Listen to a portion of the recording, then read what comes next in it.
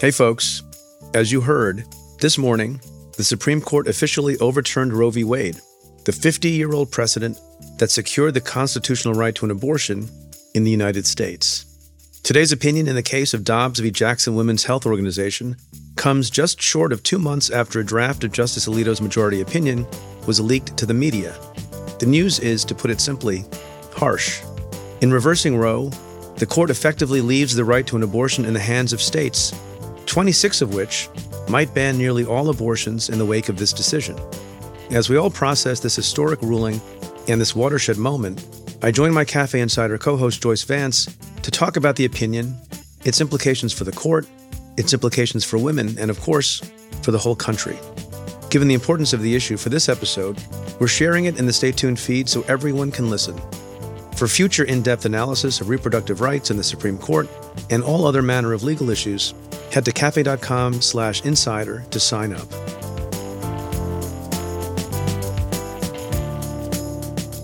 Joyce, so here we are on the afternoon of June 24th at about 2:30 p.m., which is not our usual time for our taping, but we are compelled to be here to talk about the Supreme Court opinion that was not unanticipated in the Dobbs case, which has done what everyone predicted.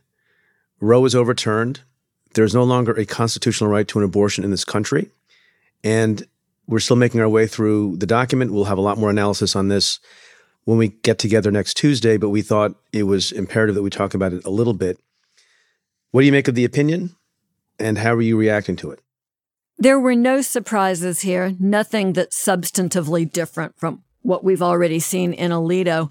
But I sort of think Nancy Pelosi said it best. She came to the podium this morning and she said, there's no point in saying good morning because it's not one. It's not. And this is not a legal analysis, but I'll share anyhow that I think for many women, and I suspect for men too, we expected this. We knew that this was coming. We knew what it would look like. And yet there's something devastating about actually living in the moment. So I think we should all give ourselves permission to indulge that sadness and that anger. And then tomorrow we need to get up because we have work to do. Yeah, I mean, ordinarily, we try to be measured. I'm still going to be measured today. And we tell people if things are not as bad as they seem, this is very bad. And it's not just bad because it did what we thought it was going to do, but largely we'll be looking to the future. It's not only the case that in many states, beginning immediately, if there's no exception for the life of the mother or for rape or incest, if you have a daughter or a sister or a mother or a friend who is raped, they can be forced to birth that child in a number of states in the country because there's no constitutional right for women to control their bodies with respect to abortion any longer. Maybe we can say a couple of minutes about what the opinion says, largely that we knew about, but there are other opinions that obviously were not leaked. It's a 6-3 decision. Roberts sides with the conservatives, but he writes a separate concurrence, basically saying what he said in other cases as well, that he wanted a more measured approach, a more incremental approach.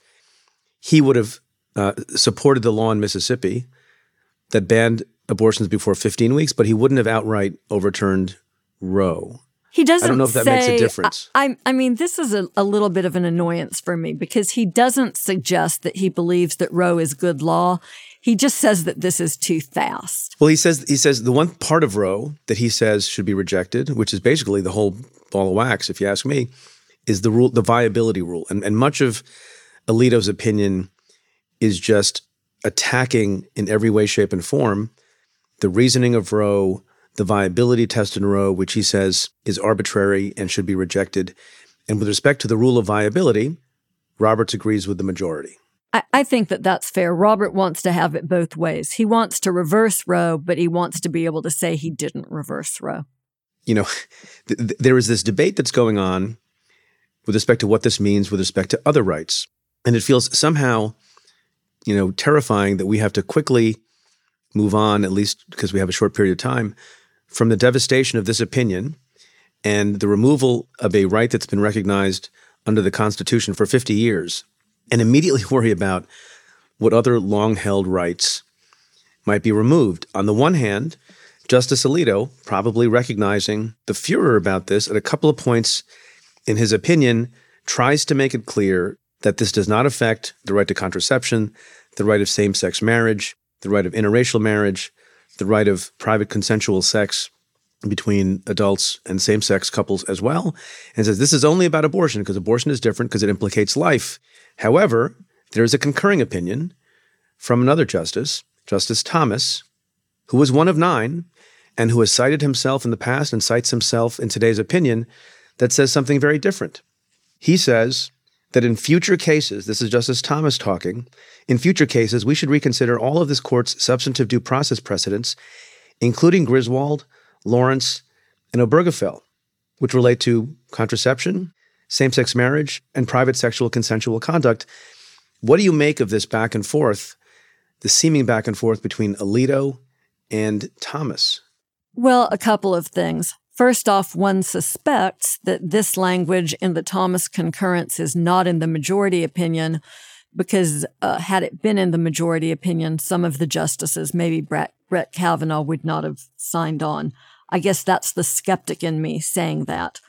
The second thing that I'll say is that just because the majority opinion says it doesn't go this far, it doesn't implicate these other rights, that's really, they're just winking at the issue, because the reality is states will pass laws just like they did with abortion, right? Just like Texas and SB 8. We'll see a range of laws in states designed to make it very difficult for people to exercise rights like same-sex marriage or perhaps even like contraception. And those challenges will work their way through the courts. Justice Alito and his majority cannot prevent that, and that's the climate that we will live in of these challenges. Challenges, by the way, that when they started out to Roe versus Wade really weren't taken very seriously, and we've learned how important it is to take these sorts of challenges seriously from the get-go. The best thing we can say about Justice Thomas's concurrence is that no other justice joined it. So at least for right now, this notion that other rights implicated by Griswold and Lawrence and Obergefell are vulnerable, is not a view that has much support on the court outside of Thomas, at least not officially. Well, that doesn't make me sanguine at all. But that can change, right? Yeah. Not only can that change, I think it is in the minds of various people. The activist pro-life movement, anti-abortion movement, doesn't view this as the end of a journey. They view it as the beginning. And all these other things will be explicitly moved for, campaigned for, and maybe enacted. We've already heard that there are people who want to enact nationally, federally, a ban on abortion. And if I say something else, there's something about this case is a microcosm for why it is not crazy and, in fact, intelligent to be fearful that these other rights will be in jeopardy also. It's not just Justice Thomas. Justice Thomas just had, I guess, the wherewithal to say it. If you look at Justice Roberts, Chief Justice Roberts' opinion, he talks about the evolution of what was being asked for in this case, in the Dobbs case. As an initial matter, Mississippi just said, you should find our law restricting abortion to be constitutional. It did not say, and went out of its way, as Justice Roberts describes, to say, we're not asking for Roe to be overturned.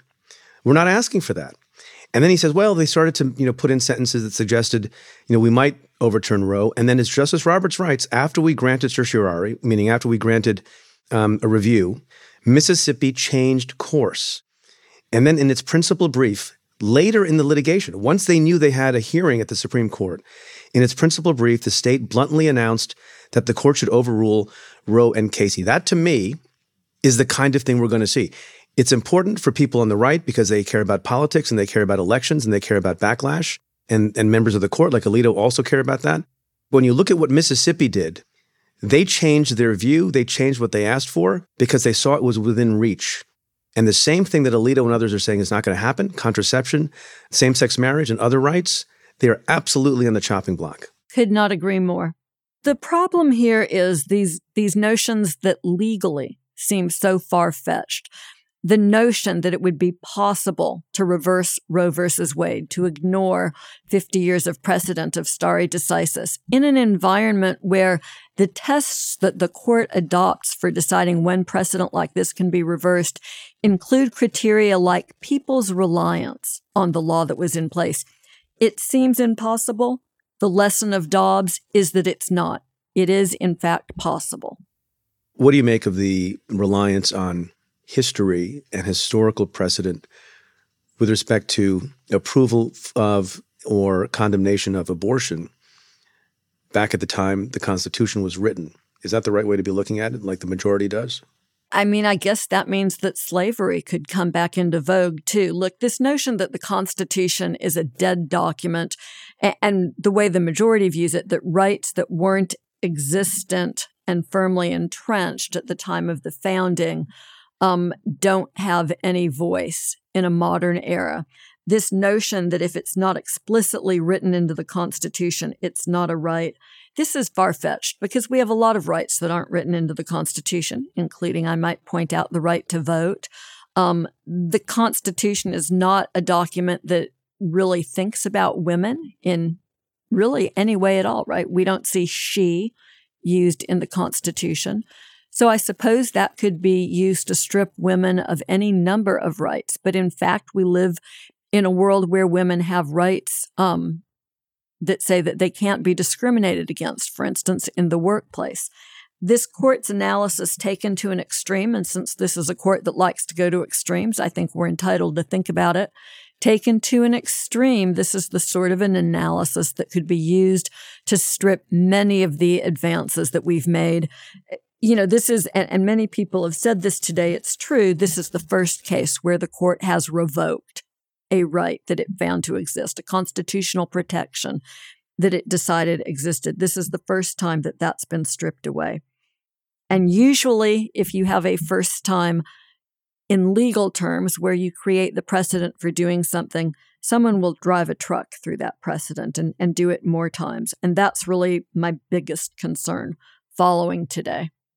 Yeah, I think for good reason. Now, some people will ask, what does this mean immediately? And in some places, it effectively means the immediate cessation of the provision of abortion.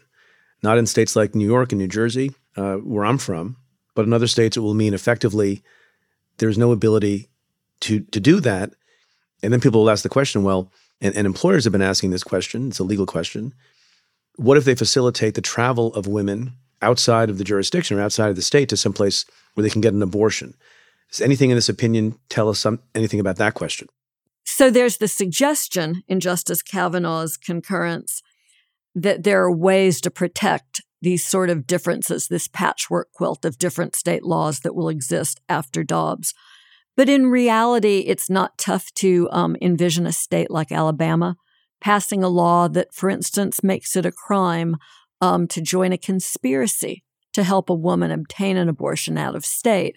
And all of the conduct that would need to take place for a conviction under a statute like that would be conduct that would occur inside of the state of Alabama. You would enter into the agreement. You would have the intent to go and get an abortion elsewhere. And Alabama, which already criminalizes abortion as of this morning, would be able to prosecute you for that. So I think the analysis that Justice Kavanaugh offers is hollow protection for people who would like to go out of state to exercise their rights. Yeah, look, it's not a good outlook for abortion rights, reproductive rights, women's abilities to control their bodies. It's not a great outlook, even in the ways that most conservatives would have conceded exceptions for the life of the mother and for rape and incest. We are seeing a movement in favor of a very, very broad and blanket prohibition on abortion in a lot of places. That's where the momentum is. And to the extent anybody thinks that the Supreme Court can change course yet again, I don't see that in the near future or in the medium term, because you have a locked-in Supreme Court of 6 versus 3, and it would take a lot to change that balance. So this is where I think it's important for us to not feel downtrodden, to not give in to this notion that there's nothing that we can do immediately, so we should give up. And I think we can take a lesson from the persistence that Republicans showed in getting Roe reversed. You know, it took them 50 years. Well, we don't have any options. We have to find a path forward.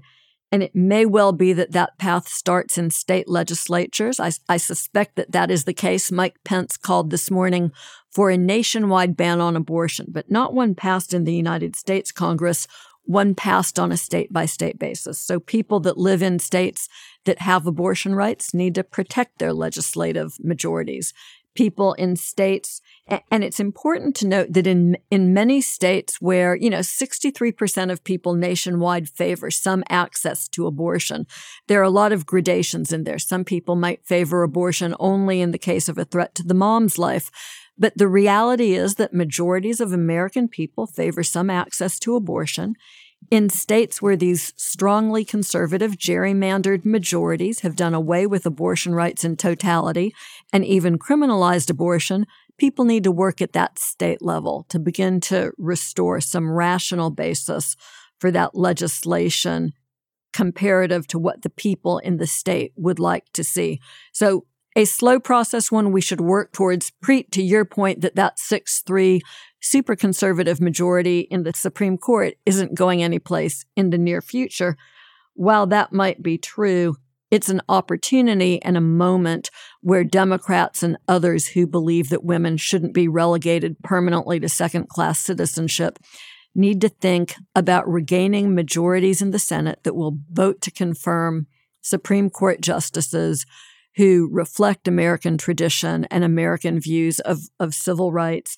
And that, too, is not going to be a process that takes place overnight. So we need to begin that journey today so that we don't wake up in a moment 10 years down the road where we need that majority and it's not available to us. Yeah. Look, I'm heartened, as I often say, by the young people who care about their rights and who care about the future. My daughter, if I can end on a personal note, my daughter, who's 21, will be a senior in college this summer, is working for a gun reform advocacy organization. I won't say which.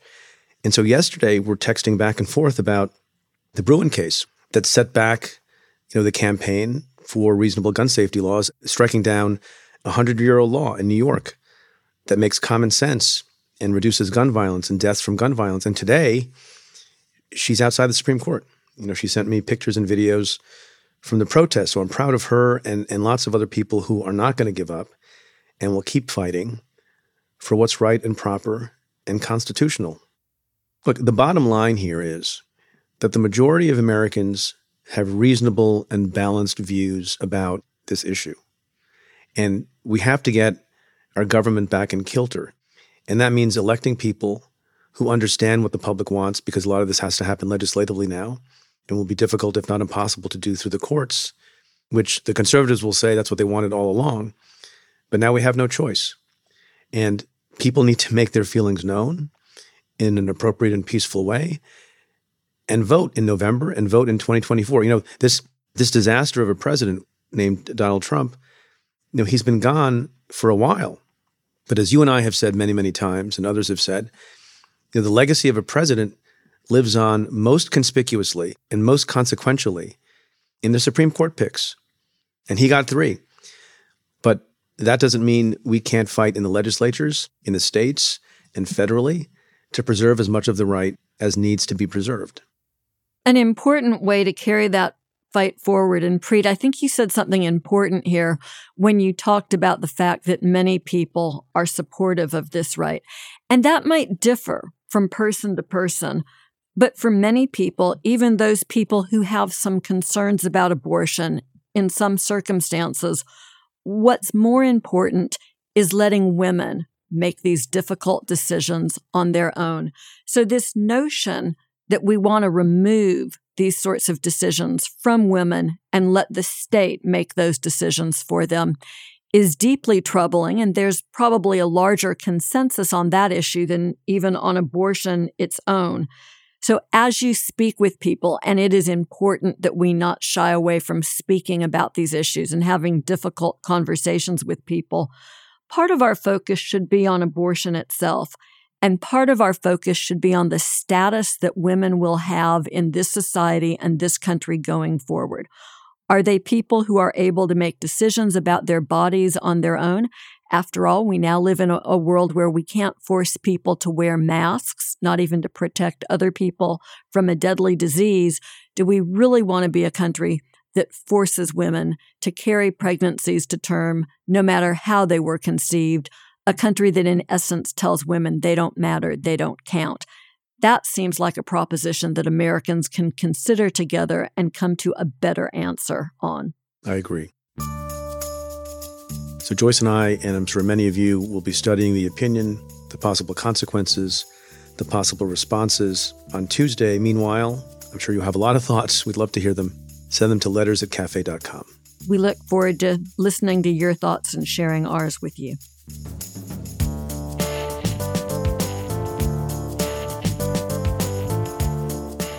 Thanks for listening.